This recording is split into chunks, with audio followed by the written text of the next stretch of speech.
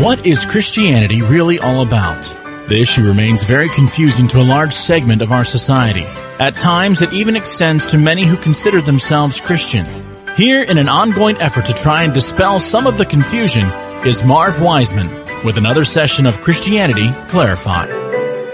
Sanctify and the Law of First Mention, Part 3. We've chosen the word sanctified to illustrate the importance of the law of first mention. The word is first used in Genesis chapter 2 and is in reference to the seventh day wherein God ceased from his creative acts.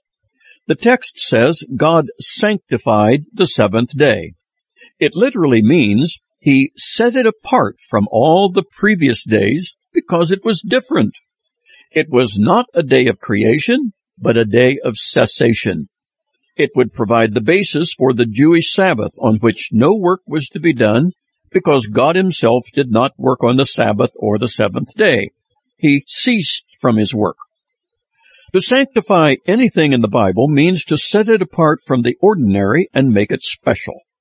A synonym is the word dedicate, which essentially means the same thing. When one is dedicated or sanctified to the ministry, as were the Levitical priests in the Bible, it means they comprised a special class of people, not to be the same as the others, but set apart from the others in a special category. Likewise, the items of service in the temple, even pots and pans, flesh hooks, and all the accoutrements used by the priest in the sacrificial system were called sanctified vessels. They could not be used in any other venue. They were sanctified, set apart for the exclusive and special service in the temple. In the New Testament, the word saint is often used to describe a believer in the Lord Jesus Christ. The Apostle Paul especially refers to the communion of the saints or sanctified ones.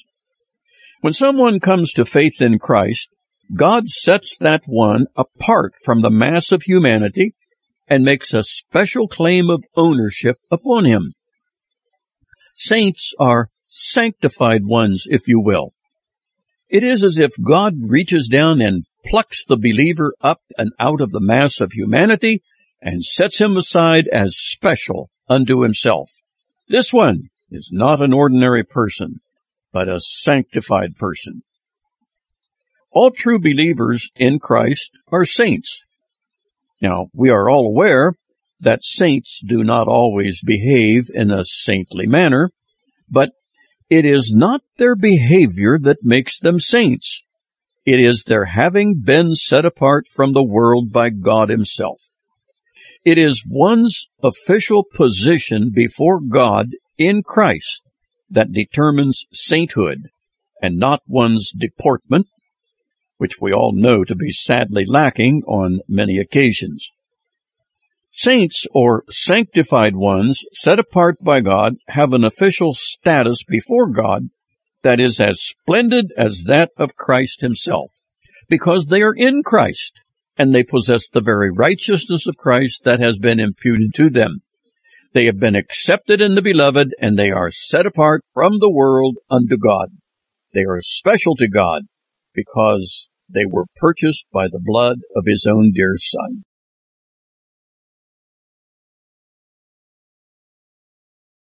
Prophet and the Law of First Mention, Part 4. Pursuing the law of first mention, the word prophet is one term of many that is often misunderstood. Most associate the word with foretelling future events, and that is one of its meanings. But it is not its primary meaning, but a secondary meaning. The first usage of the word defines it best, and it is found in Genesis 20, verse 7. God himself is addressing King Abimelech, the king of Gerar, in regards to Abraham. Abimelech was the one to whom Abraham, in a cowardly fashion, submitted his own wife Sarah to the harem of Abimelech. And of Abraham God said, "Now restore the man his wife, for he is a prophet, and he shall pray for thee." Applying the usual interpretation of the word prophet to mean the foretelling of future events, can you think of any instance recorded in the life of Abraham when he made predictions about the future? There aren't any. It is true that many predictions, promises, or prophecies were given to Abraham by God himself, but there are none recorded where Abraham predicted anything in the future. He does call Abraham one who prays, but that is far removed from foretelling future events. So pursuing the word prophet a little further with the help of our trusty exhaustive concordance, we arrive at its next usage in Exodus 4:16, where additional light is shed. Here, in reference to Aaron, the brother of Moses, God says he, that is Aaron, shall be thy spokesman. Then again, in Exodus 7:1, God tells Moses that his brother Aaron will be his prophet. Now recall, this was in response to Moses' earlier complaint about not being able to speak well, to which God said, "Very well, Aaron your brother will be your prophet." That is, your spokesman, your mouthpiece. Hence, the primary meaning of the word prophet is established. The prophet is first and foremost one who is a spokesman for another. So, one man may be a prophet for another, that is, a spokesman or mouthpiece for another. In almost all instances, excluding this one between Moses and Aaron, the prophet was a mouthpiece or spokesman for God. His task was to receive a message from God and then convey it to the people. Often it had nothing to do with foretelling future events, but concerned the current message from God himself. If one, as several did, delivered a message to the people that purportedly was from God, but in fact was not from God at all, he was described as a false prophet. The scriptures record many such who claimed to speak for God, but clearly did not. The main task of the prophet was to proclaim the message or preach the word of God, often having nothing to do with foretelling future events, but everything to do with telling forth current events or the current message from God.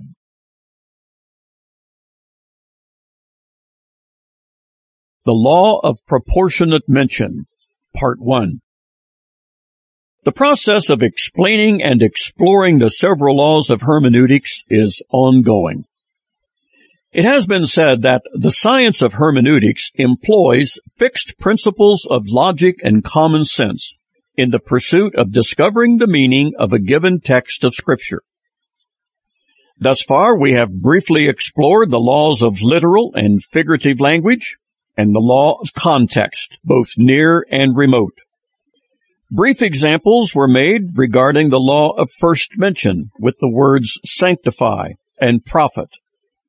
And now we turn our attention to the law of proportionate mention.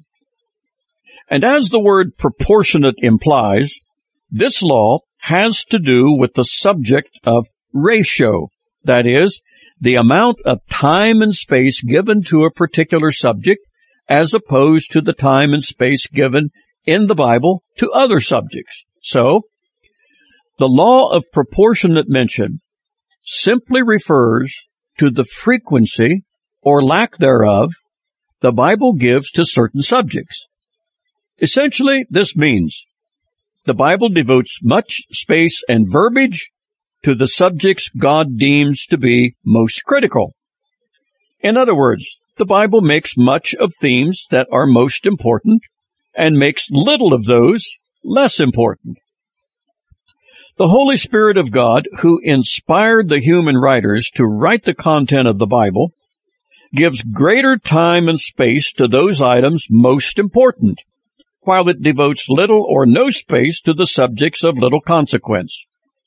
In short, the Bible makes much of what is truly important and little or nothing of what isn't. This is the law of proportionate mention.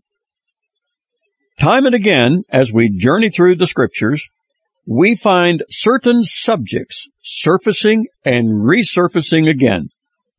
It is nothing more than the Bible majoring on major issues and minoring on minor issues. We must understand God did not provide the Bible in order to satisfy our curiosities.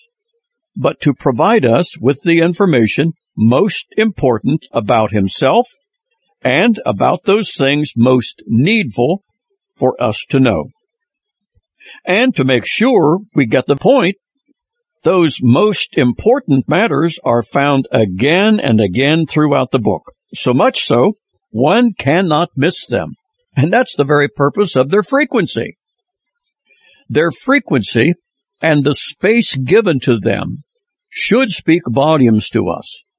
They are crying out to us, pay attention to these things. Give these things most often mentioned top priority. God did so by merely emphasizing them and inserting them into the record time and again.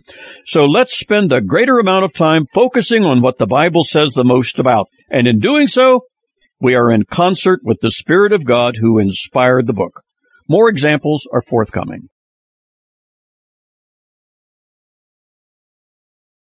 The Law of Proportionate Mention, Part 2. If it is true, and we believe it is, the thing God most desires from people more than anything else is to be believed, to be trusted. So, what has He set forth in the Bible to convince us we can believe Him? The answer is something of convincing evidence on nearly every page, Old and New Testament alike. God's faithful provision and dealings with the likes of Noah, Job, Abraham, Isaac and Jacob, Joseph, the nation of Israel, Moses and David, Elijah and Samuel, and on and on and on. Enter the New Testament and the record is replete again and again of instances where God demonstrated He is a covenant-keeping deity, a God of integrity. He has shown Himself to be faithful. You can believe in this God and you can believe God. In fact, God has provided so much incontrovertible evidence through the years about His trustworthiness. The writer of Hebrews says, without faith, it is impossible to please God. For he who comes to God must believe that He is, and that He is a rewarder of them that diligently seek Him. Hebrews 11. Clearly, that God is faithful is a theme proclaimed and lavishly illustrated through God's dealings with humans all throughout history. And should this not be a premier example of the law of proportionate mention? And it is mentioned a lot. Seriously, we can see how critical is this item of trusting God because He has seen fit to permeate all of Scripture with one example of it after another. These all cry out, one after another, recounting their experiences of how God proved Himself to them over and over, often in gracious response to one human failure after another. Man's unfaithfulness never prompted God to go and do likewise. This God is one magnificent, unfailing, always making good on His word kind of deity. And by the way, just examine the ancient false gods of Egypt. Isis, Horus, the Babylonians, Baal, Chemosh, Dagon, Allah, the Romans, the Greeks. How do you find those deities faring? They are all portrayed as feeble, capricious, unpredictable, moody. Why is this? Because the false gods conjured up by the minds of men are made to be little more than human. Essentially, an extension of flawed men. What else then can you expect their contrived gods to be? How utterly unlike the true God of heaven, whom we may label as the otherness. And this otherness has a reputation to maintain. He perpetually reinforces that reputation by showing Himself to be faithful and making good on all He has promised. The emphasis upon the abiding faithfulness of God well illustrates the law of proportionate mention. Numerous other items God insists on emphasizing further illustrate this logical law of proportionate mention upcoming.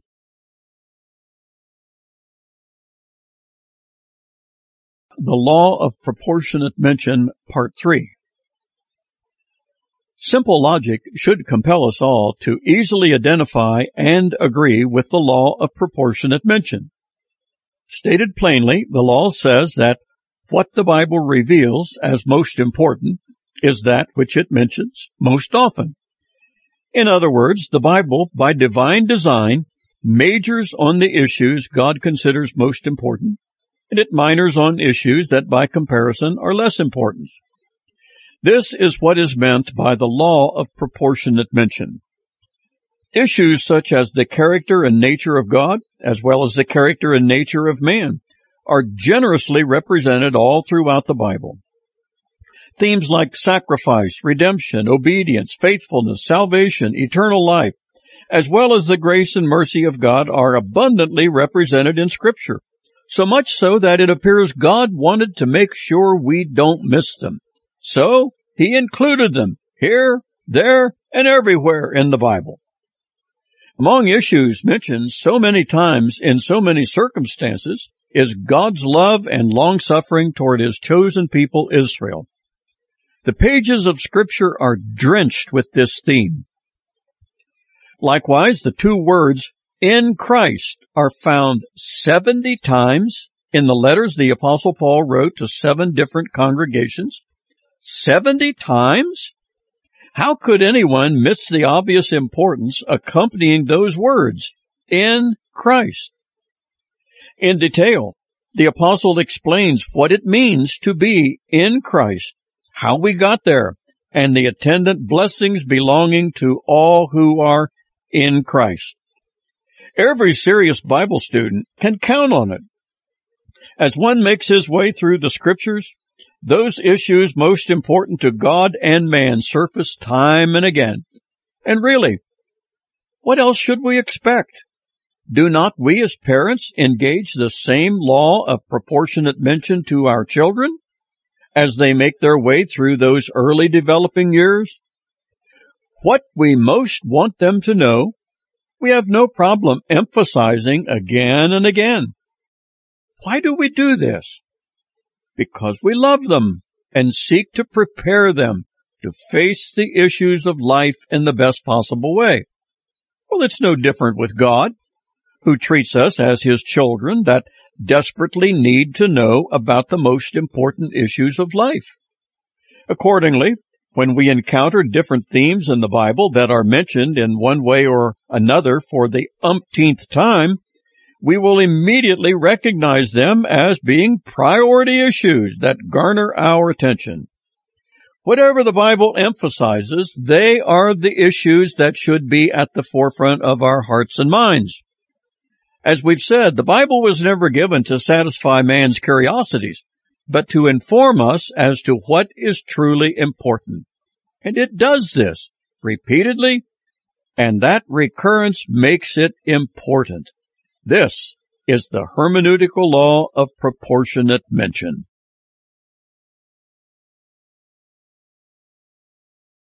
The Law of Proportionate Mention, Part 4.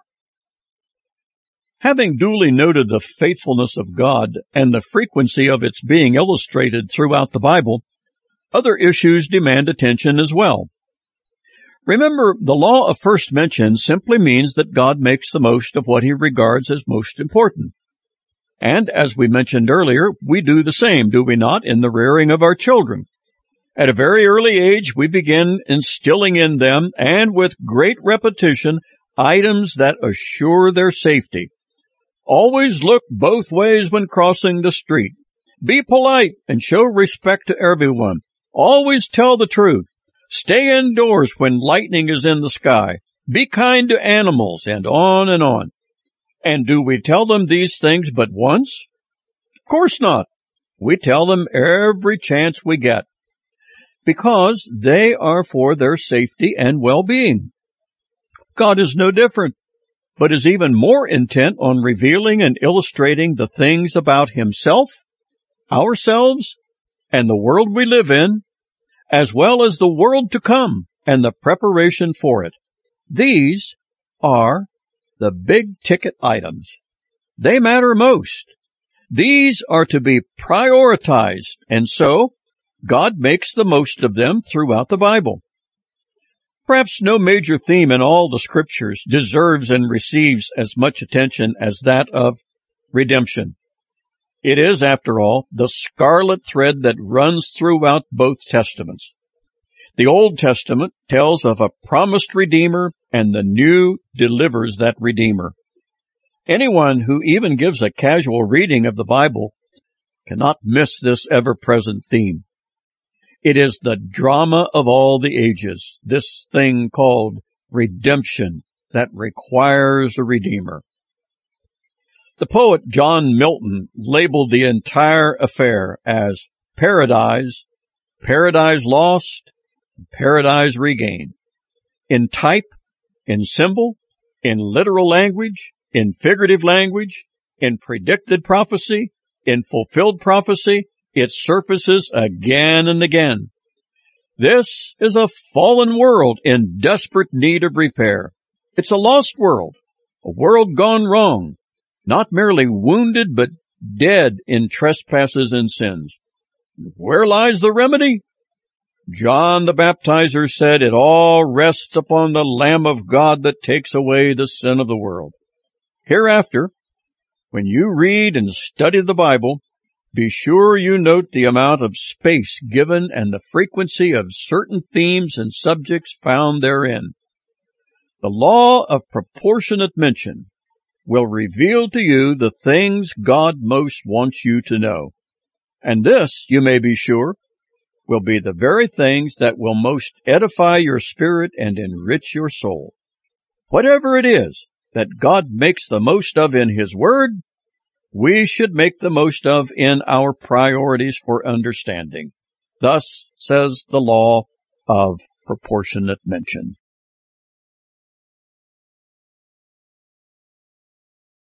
The law of correspondence.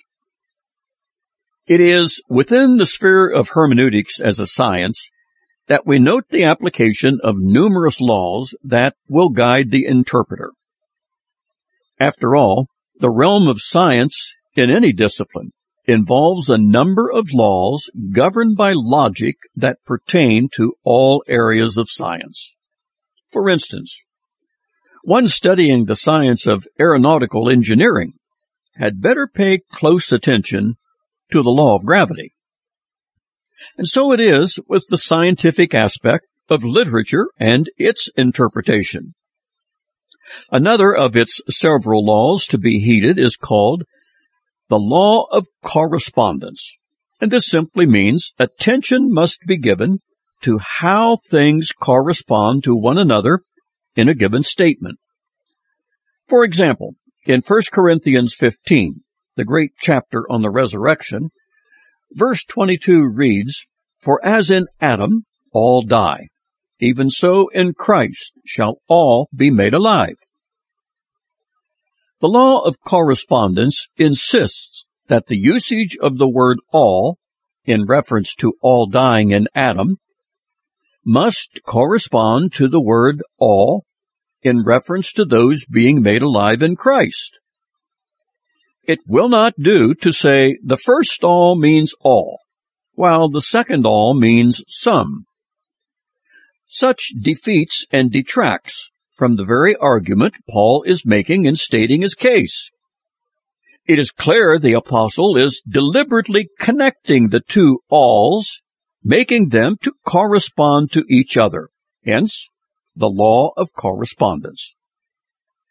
Paul is not saying all will be saved eventually, as is taught in universalism. What he is saying is that in the same totality of all dying in Adam, it is in this same totality that all will be made alive because of Christ.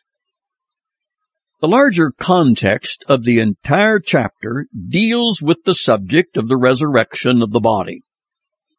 These present bodies, made subject to death because of Adam, will, even so, correspondingly, be resurrected from the dead because of Christ.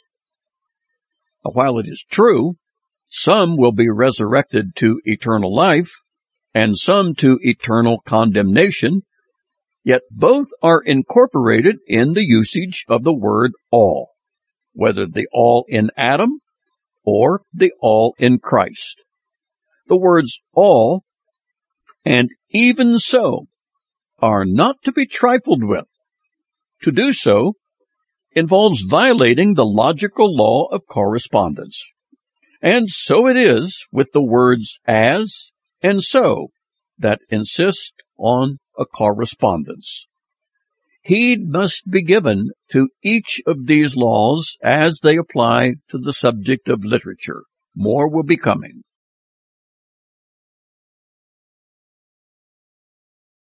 The Law of Consequence, Part 1. There is an old adage that has floated around wherever and whenever Bible conferences are held, and it is a good one. All who apply its truth will be well served by it. And here it is.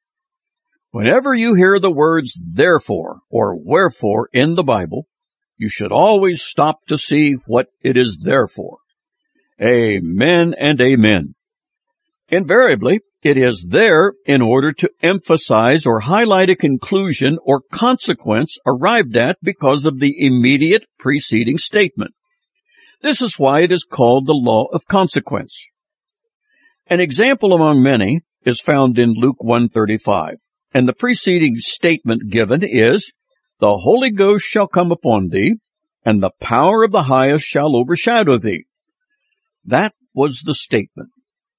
And what then is the consequence?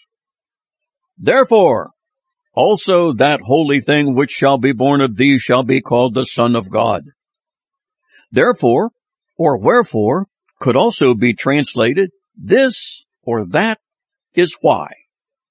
And it is a consequence. "The Holy Ghost shall come upon thee, and the power of the highest shall overshadow thee. Therefore, or this is why, that holy thing which shall be born of thee shall be called the Son of God." It's the law of consequence, or the law of conclusion, as some might call it. The writer is merely telling us why he is saying or concluding what he is.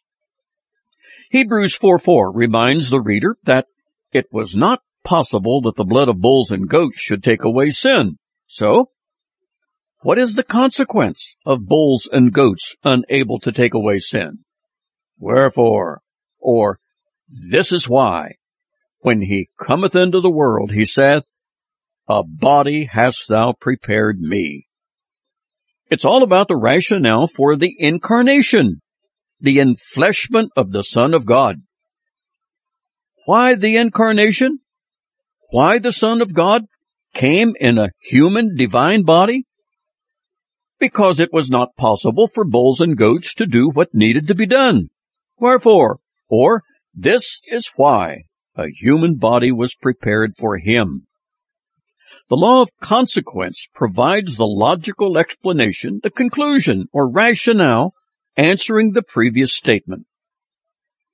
Galatians 4:5 insists that those in Christ are not under law, but under grace.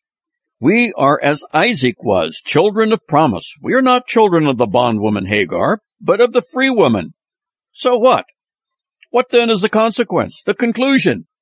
It is, stand fast therefore.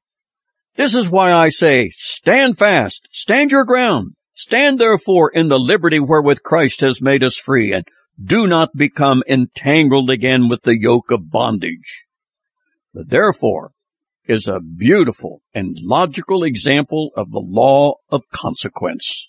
By the way, it's a terrible place to divide chapters 4 and 5. It breaks up the continuity and train of thought. Did you catch that?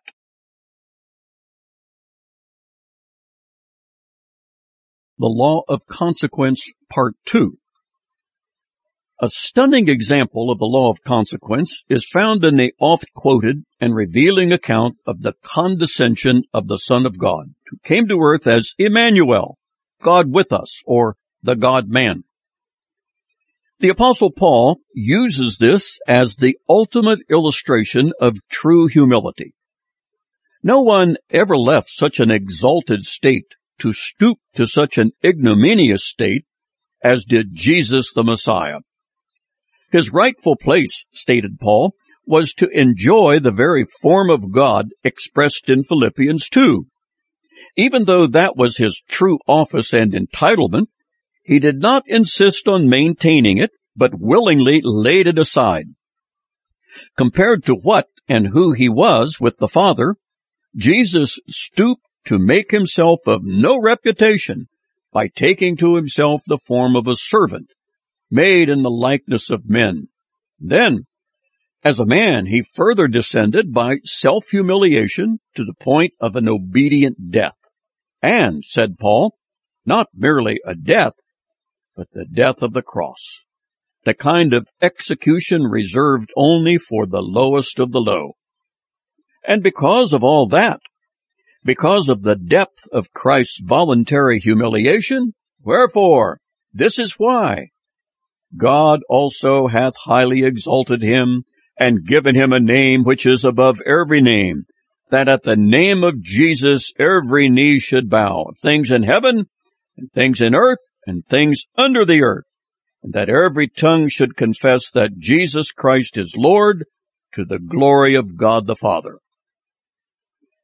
The consequence of Christ's exaltation is inseparably linked to his humiliation.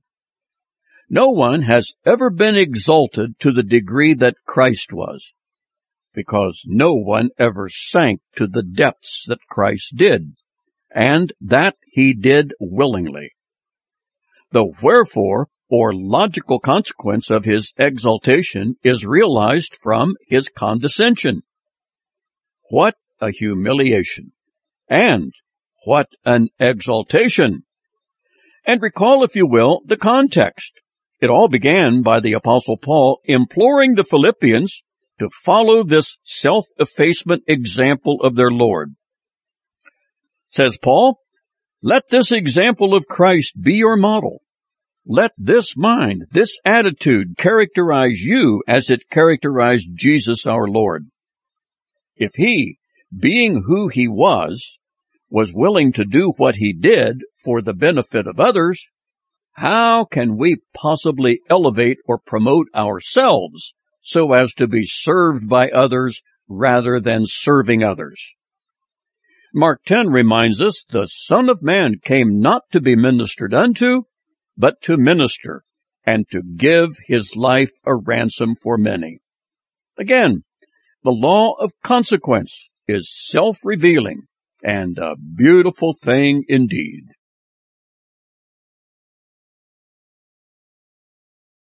The law of exhortation. The law of exhortation is closely akin to the law of consequence.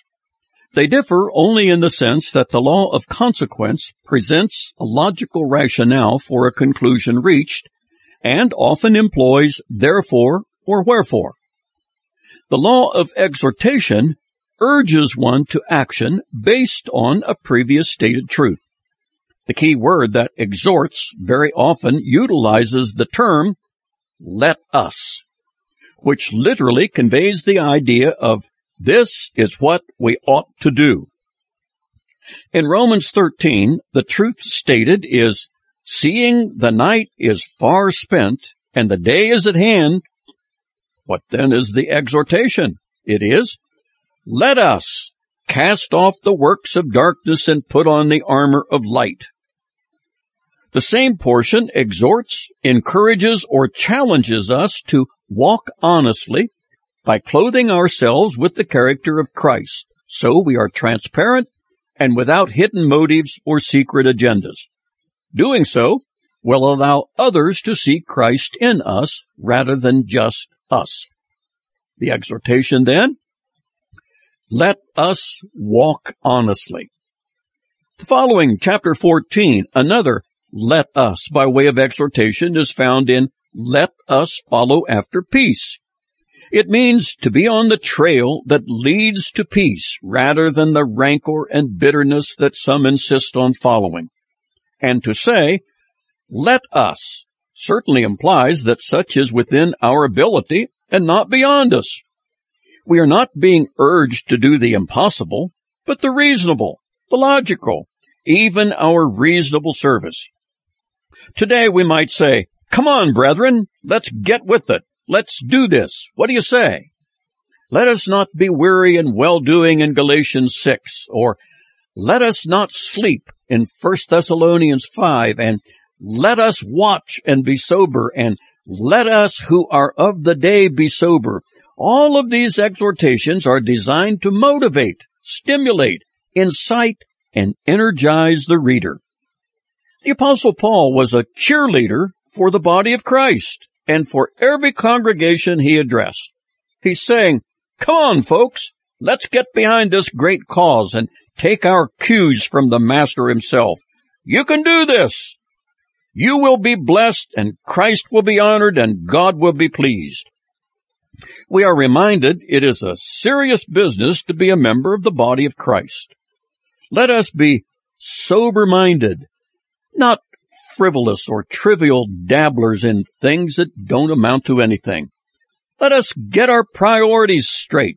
Let us major on majors and minor on minors. Thus saith the no-nonsense law of exhortation. And we all need a generous dose of biblical exhortation from this important and logical law. Let us be on the lookout for it so we can all profit from it.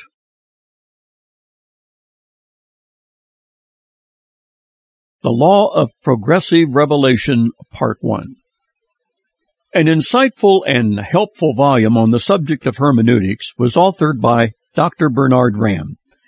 In it, he made a critical observation regarding the progression of biblical revelation.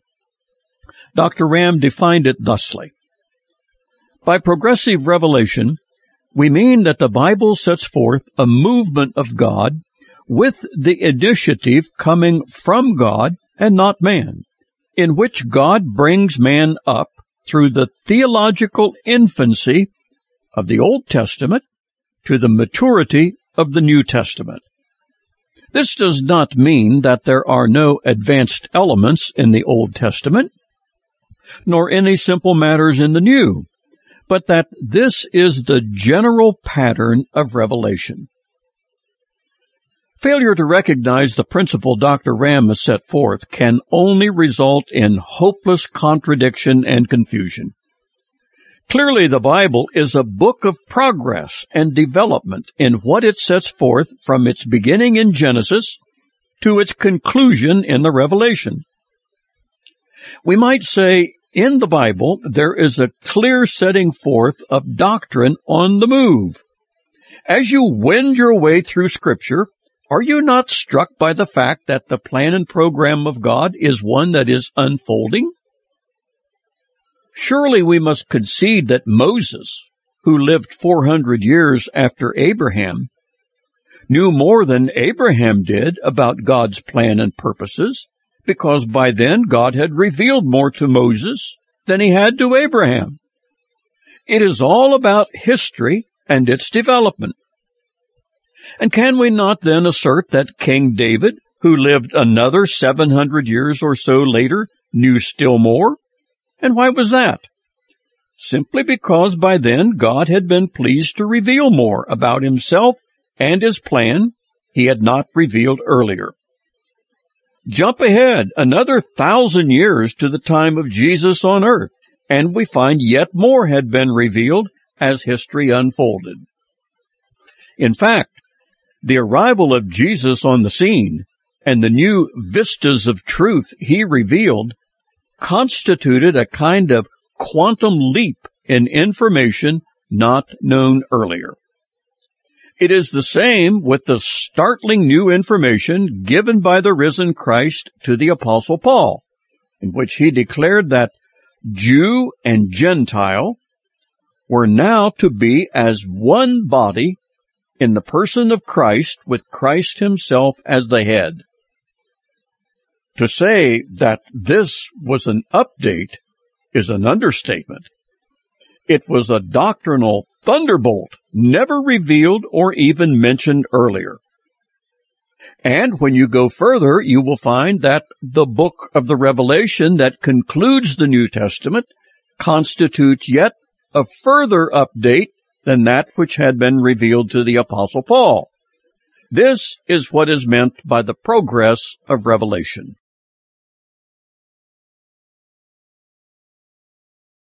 The Law of Progressive Revelation, Part 2.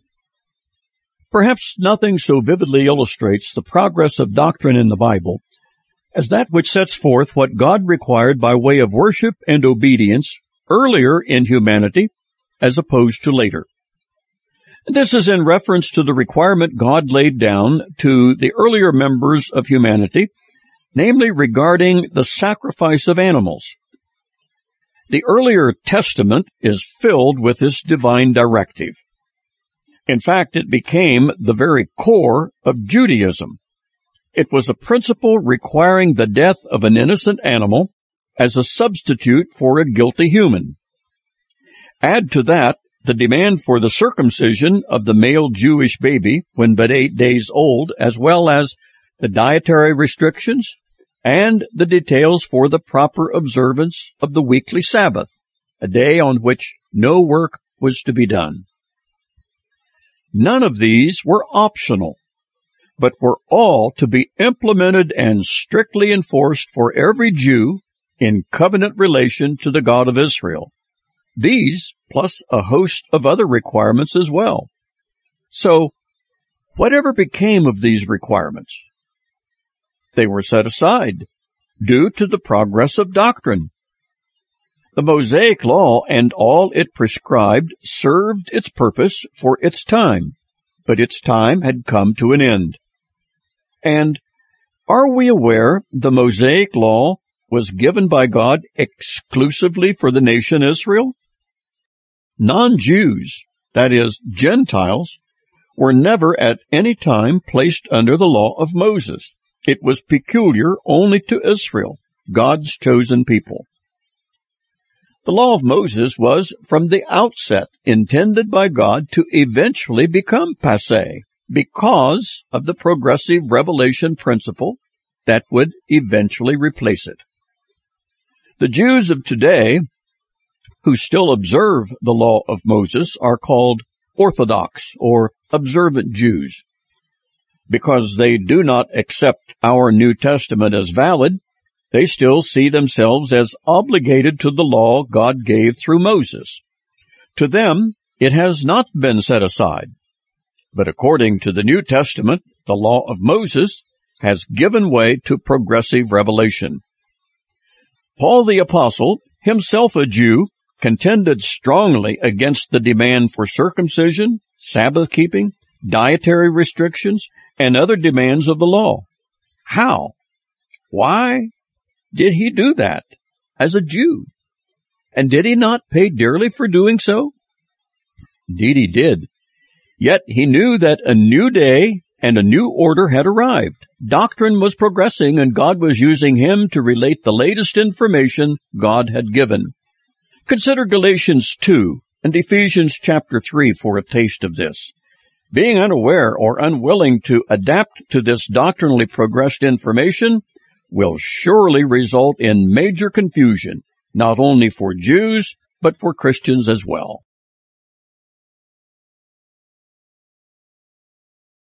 The Law of Right Division, Part 1. Following hard on the heels of the law of progressive revelation is the law of right division. We may regard these as intricately linked together, yet with some dissimilarities. An earlier reference to the right division of Scripture was made in Christianity Clarified, Volume 29, but an elaboration is called for. We revisit it because this law of right division, when violated or ignored, as it often is, may well be more responsible for the divisions that exist among Christians than any other hermeneutical aberration. The case for this will be built as we go along. Recall, if you will, from Volume 29 that the Apostle Paul made reference to rightly dividing the word of truth in his final letter to young Timothy, chapter 2, verse 15. Now, if 2 Timothy was not Paul's last letter, it was certainly near his last. He was confined to the Mamertine prison in Rome, awaiting his sentence of execution by the Roman sword. True, Paul was writing under inspiration of the Spirit of God, yet this does not negate his stating his own personal concerns for young Timothy, who was to put on the mantle of leadership upon Paul's death. Many have observed that the words of a man facing death do not lend themselves to trivia. The mind tends to be focused on things that matter most and really matter most. Against that backdrop of impending death, what were the words the great apostle penned? Well, among them were these: Timothy, study, that is, concentrate on, focus on, gaining God's approval as to the kind of worker you will be. Timothy, you do not want to be ashamed or embarrassed regarding your labors as a minister. This is why you must rightly divide the word of truth. The actual word used in the original Greek is orthotomunta. It's a compound word consisting of ortho, which means straight or true. Actually, our English word orthodontist comes from this. And we know the orthodontist to be the dentist who straightens teeth. And the second part of the word comes from temno, which means to cut or divide. Hence, to divide rightly or to cut as a cut should be made. Whenever we cut something, we do so to divide it. Whether it is meat, as a butcher would cut, or divide material, as would a dressmaker. It's always about cutting something so as to separate or make a division. Hence, the term right division of the word of truth. But do we not think of the Bible, the word of truth, to be something that is whole and a total truth in itself? Well, it is. Well, why then is Paul instructing Timothy to be sure he rightly divides the word of truth? Good question, and good answers are upcoming.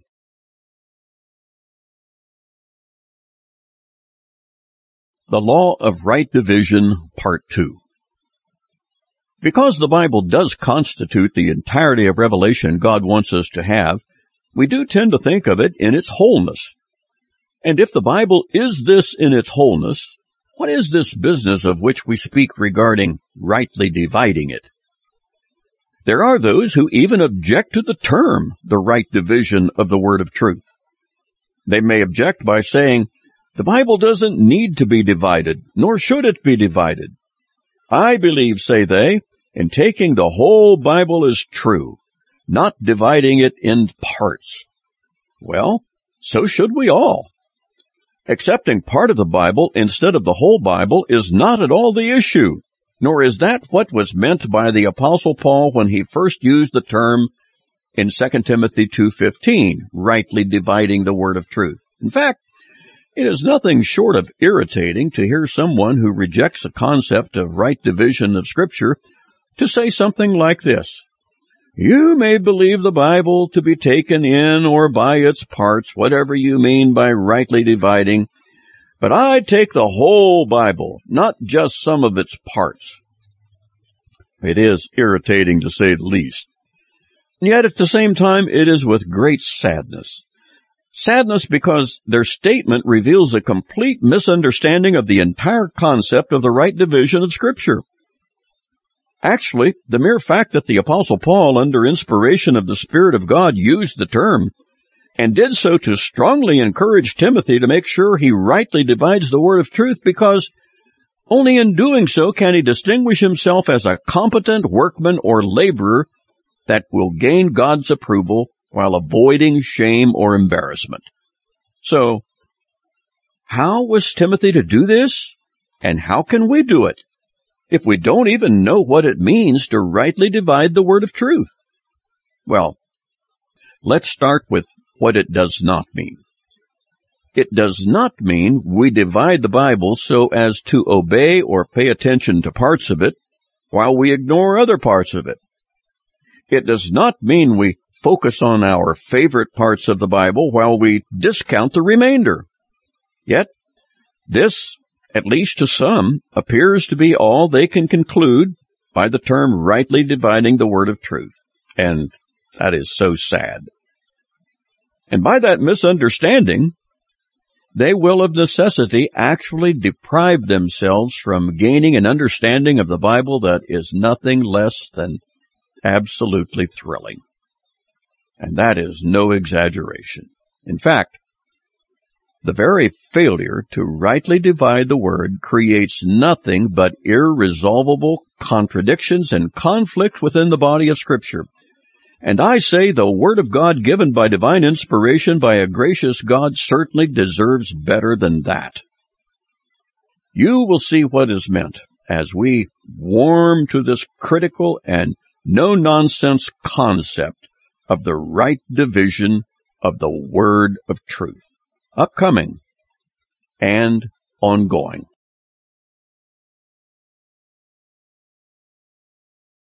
The Law of Right Division, Part 3. For there to be a law or principle of right division, it appears obvious that there must be the possibility of wrong division. And according to the context of 2 Timothy 2:15, it is the word of truth, that is, the content of the Bible, that is to be divided. Be reminded, the term of division requires a separation of items. The actual word that is used is to cut, to divide by cutting, to separate one thing from another.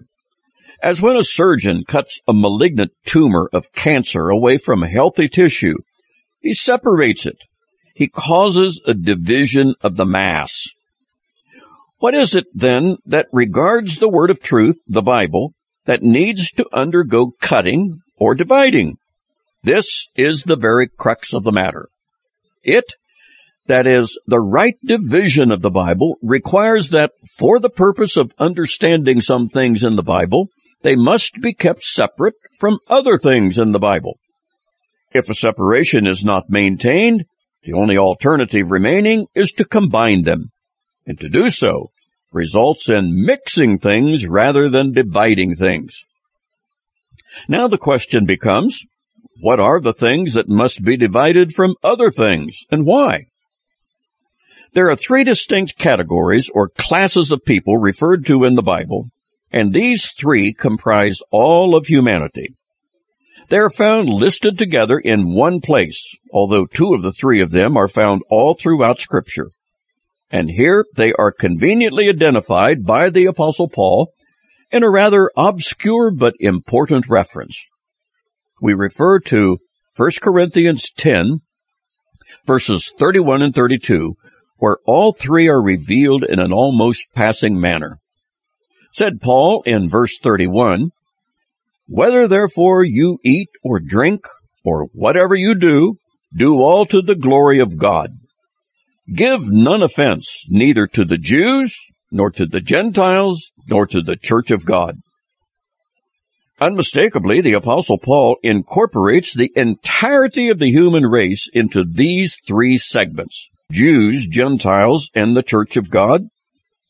Yes, of course, they are all the same in that all three categories are human beings, and therein lies their commonality.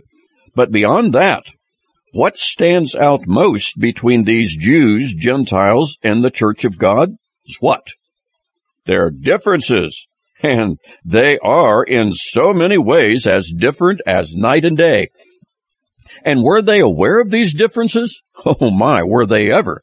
In fact, they were so aware of their differences, they built walls, literally and figuratively, that separated them from one another.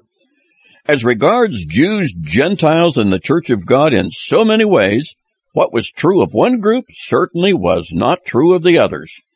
We are just now beginning to open a vista that will give you an appreciation and understanding of the word of truth like nothing else. It is upcoming and ongoing.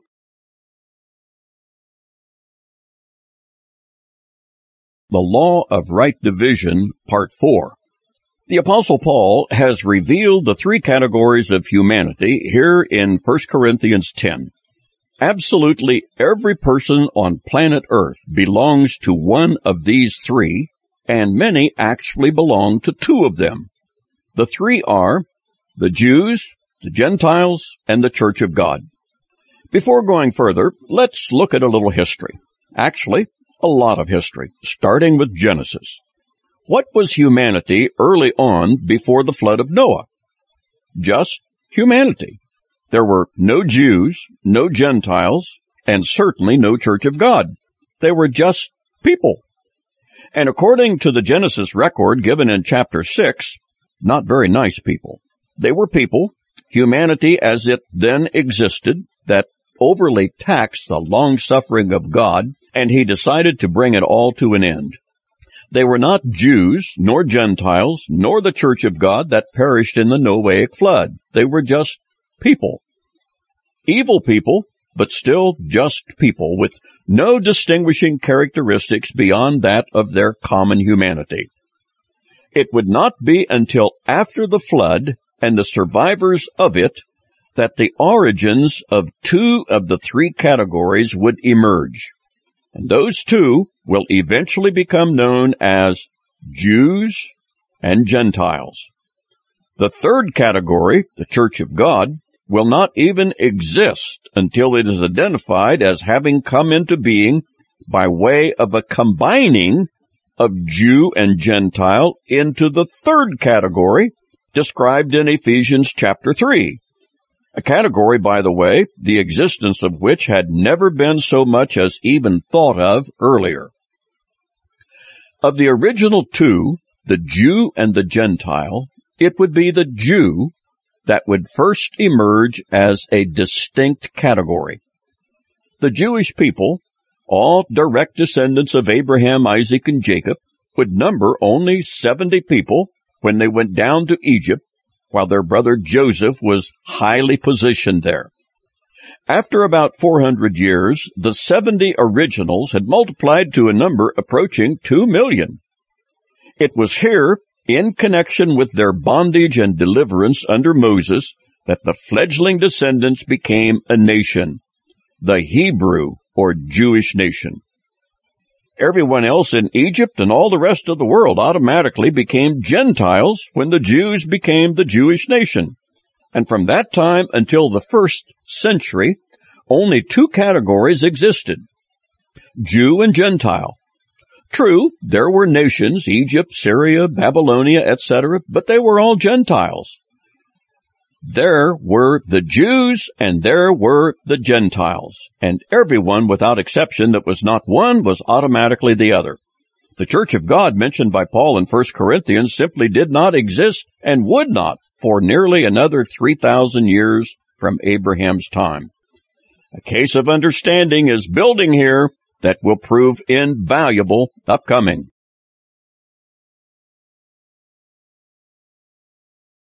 The Law of Right Division, Part 5.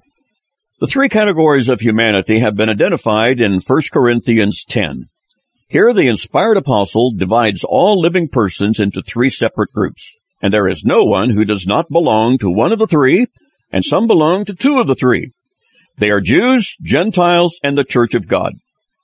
Please understand that as regards the Jew, the physical descendants of Abraham, Isaac, and Jacob, they comprise a tiny minority of not even 1% of the world's population. In fact, their number is only 0.2% of 1%.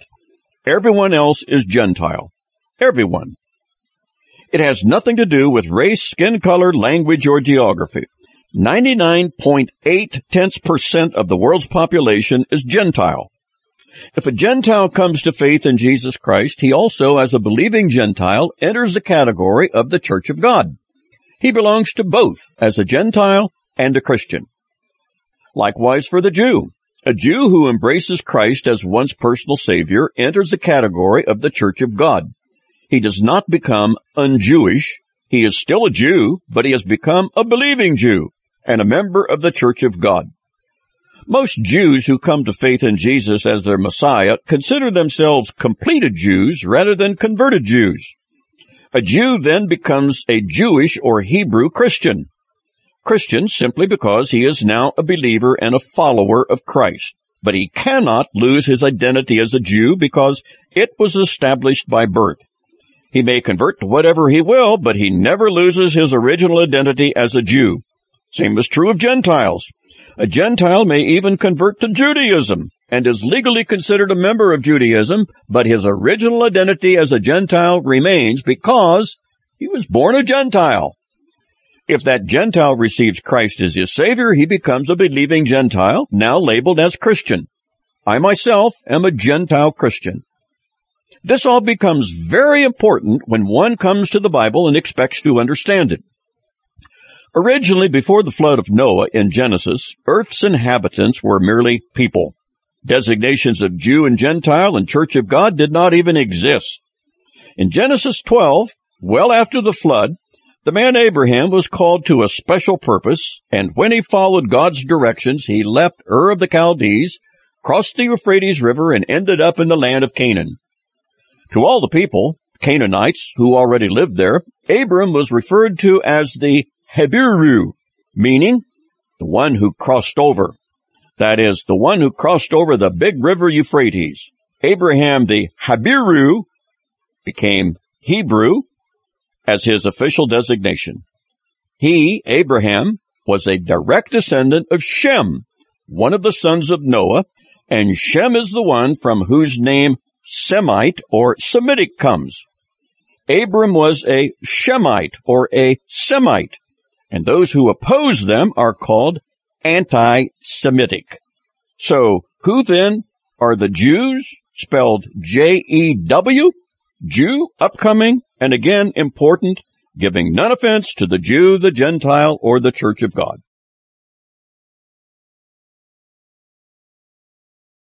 The Law of Right Division, Part 6.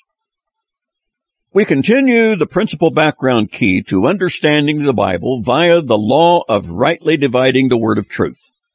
This was a principle of division given under inspiration by the Apostle Paul in 2 Timothy 2:15. We saw a related reference to the principle of right dividing in 1 Corinthians 10:32, when Paul mentioned almost as in passing the statement, giving no offense either to Jews or to Greeks or to the Church of God. Actually, the received text uses Gentiles in place of Greeks because Greek was often the general expression for the mass of humanity speaking the Greek language throughout the Mediterranean basin, and it was the lingua franca of the first century. So Greek did not mean only natives of Greece, but Greek speakers throughout the entire world at the time, and was virtually synonymous with the word Gentile, which was, of course, the generic term given to everyone who was not Jewish. And that included almost everyone, because remember, Jews comprised only 0.2% of the world's population. And speaking of Jews, the question was asked, who are the Jews? And how did they come to be called Jews or Jewish? Well, the Jews and the Hebrews are one and the same. Hebrew was the name given to Abram by the Canaanites in the land Abram came to that would eventually be called the land of Israel. Abram had crossed over the Euphrates River en route to Canaan from his original home in Ur of the Chaldees. Our best information is that Abram derived the name Heberu, meaning the one who crossed over, or we might call him the man who came from across the river. In time, it appeared the name Heberu morphed into the word Hebrew. Abram's son was named Isaac. He married Rebekah, and they produced twin boys, Esau and Jacob. Jacob, not Esau, was the child of promise who would perpetuate the bloodline through which the Messiah would eventually come. His name would be changed by God to Israel in Genesis 32. And one of Jacob's, or Israel's 12 sons, would be Judah, the fourth born. Judah would be the head of the tribe named after him. And when the nation Israel broke up in 931 B.C., the northern 10 tribes seceding from the Union kept the name Israel, no doubt because they contained 10 of the 12 tribes of Israel, excluding only Benjamin and Judah, the 2 southern tribes. And when the 2 southern tribes were carried into Babylonian captivity by Nebuchadnezzar in 586 B.C., the Babylonians referred to the tribes of Benjamin and Judah that they had captured as Judas, or eventually just Jews for short. Those Hebrews from the tribe of Judah were many more in number than those of Benjamin, which was the smallest in number of all of the tribes. So in essence, the Hebrews came to be called Jews, short for those of Judah, and the name stuck to the present day. So even Hebrews not from the tribe of Judah, but from one of the other tribes, are still referred to as Jews, short for Judah.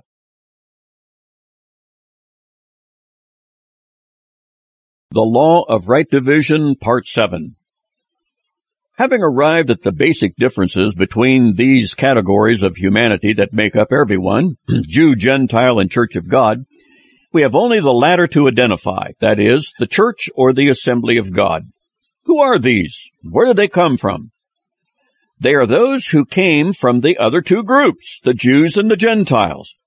This new group, the Church of God, to whom Paul referred in 1 Corinthians 10:32, did not even come into existence until God, through Christ, called some of each group, Jew and Gentile, together, and made from them, with their disparate backgrounds, one new group of the two, and named it the Church, the spiritual body of Christ, of which Christ himself is the head. This was an entirely new thing, so different in its composition no one would have ever thought of putting them together. So diverse were they. What dynamic could possibly bring these two groups of people from backgrounds as different as night and day now together in one entity, one body? What dynamic could actually do that? His name was Jesus, and yes, he could and did actually do that. It was in Christ that an entirely new organism was birthed, and it consisted of Jews with their background in the Mosaic Law and monotheism, combined with Gentiles with their background of paganism and idolatry. Those from both groups who had come to see the person of Jesus the Messiah to be the Son of God and Savior of the world had placed their trust in this Jesus as their personal substitute who had died in their place for their sin. These, Jews and Gentiles, having become believers in Christ, were baptized by the Spirit of God into this new body called the body of Christ, with Christ himself being the spiritual head of that body. And this baptism, not to be confused with water baptism, was the spiritual baptism that actually regenerated the individual. Now, in this brand new entity, the old designations of Jew, Gentile, slave, free, male, female no longer mattered, because all had become children of God through faith in God's Son, Yeshua HaMashiach.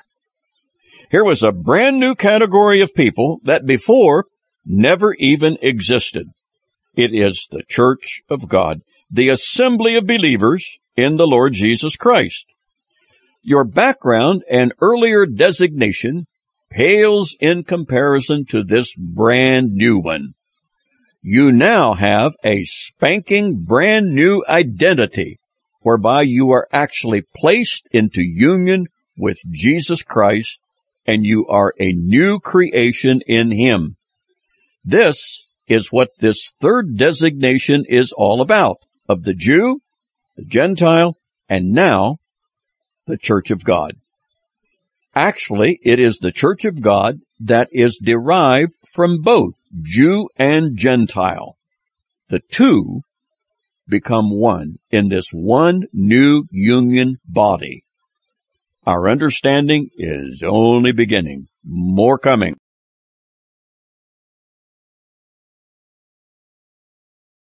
The Law of Right Division, Part 8. Now, having identified the three groups of humans in existence as Paul refers to them by Jew, Gentile, and the Church of God, each of these is a recipient or an addressee in the Bible. Think, if you will, of each of these three, Jew, Gentile, and the Church of God, possessing a mailbox. A mailbox to which information intended for each recipient will be sent. There is information in the Bible that pertains to the Jew, information designated for the Gentile, and information designated for the Church of God. Uh-oh. Do you not already see a problem surfacing here? You guessed it. People get into someone else's mailbox and start reading things not addressed to them. Then what happens? Confusion on top of confusion. Just what might be expected. Of course, some informational items apply to all three groups, but much of the mail is addressed to a specific group and does not apply to the others not in that group. So what happens if, in sincerity, they try to apply it anyway? It doesn't work. It isn't supposed to work for them. It works only for those to whom it was addressed. And do you not see how a whole new mailbox was created for this special new group that didn't even exist before? The Church of God will have mail, information, if you will, addressed and applicable to them alone, with no application to either the one who is still a Jew or a Gentile outside the body of believers called the Church of God. There was, years ago, a little Sunday school ditty sang by children and no doubt by adults as well, and they were completely innocent in doing so and probably sweet too. But it began conditioning people into thinking they could get into anyone else's mailbox and obtain a guaranteed blessing. After all, the whole Bible is for us, isn't it? Yes, indeed. The whole Bible is for us, and we cannot do without one single line of Scripture the Holy Spirit inspired the writers to pen. The whole Bible is for us, but not the whole Bible is to us. That little song we mentioned goes something like this: every promise in the book is mine, every word, every line. No, it isn't. There are wonderful promises in the Bible that are yours, and some of them belong to other folks. They won't work for you because they were never intended for you nor addressed to you. Let's think of it this way, and it will help a lot. All of the Bible is for you, but not all of the Bible is to you. There is a huge difference between information intended for our knowledge and understanding and information that means go and do thou likewise. Notable examples are upcoming. Let the light shine in. You've just heard another session of Christianity Clarified with Marv Wiseman.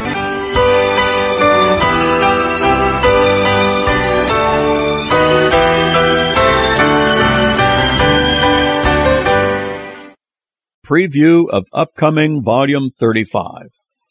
In this present Volume 34 of Christianity Clarified, we have begun to enter areas of great practicality and benefit to you who are serious about seeing how the Bible, being far from contradictory as some claim, to actually enjoying its complementation. Actually, that is, this complementation, not contradiction, is precisely what we should expect if it truly is a revelation from God Himself. For if the Bible is, as some claim today, nothing more than a musty, dusty collection of ancient writings given by a bunch of men who described things as they saw and understood them, then really no one should be surprised at its containing contradictions. In fact, we should even expect them. And if that's the way it is, then we have a Bible that is far less authoritative and less dependable than what Christians claim. In fact, there is no authority, and you can forget about any dependability. But, and if it is indeed the very God-breathed word and wisdom of God Himself, as we believe it is, then what are we going to say about what does indeed appear to be contradictory statements and concepts in the Scriptures? And have you ever asked yourself, if the Bible is truly from God, why didn't He inspire men to write it in such a way that nothing that even looked like a contradiction would appear? Why didn't God have the Bible written so that everything in it would be crystal clear, obvious, certain, devoid of any possible misunderstanding, and so simple so as to not even cause a question? Why didn't God give us that kind of a Bible, if He even gave us one at all? We will pursue that, at least somewhat, in Volume 35 upcoming. Now, if you received this CD automatically, then you will automatically receive Volume 35 upcoming and need not request it. But if you didn't and you want it, you'll have to let us know. Our address, email, and telephone are listed on the CD. Please contact us and let us know what you want. No strings attached and free of charge. Financial underwriting has been provided by the Barbara Wiseman Memorial Fund, established and funded by the generous people of Grace Bible Church in honor of Barbara Wiseman, my first wife of nearly 50 years, who entered the Lord's presence in 2006. So this is Pastor Marv Wiseman saying thanks so much for being part of our Learning Together on Christianity Clarified.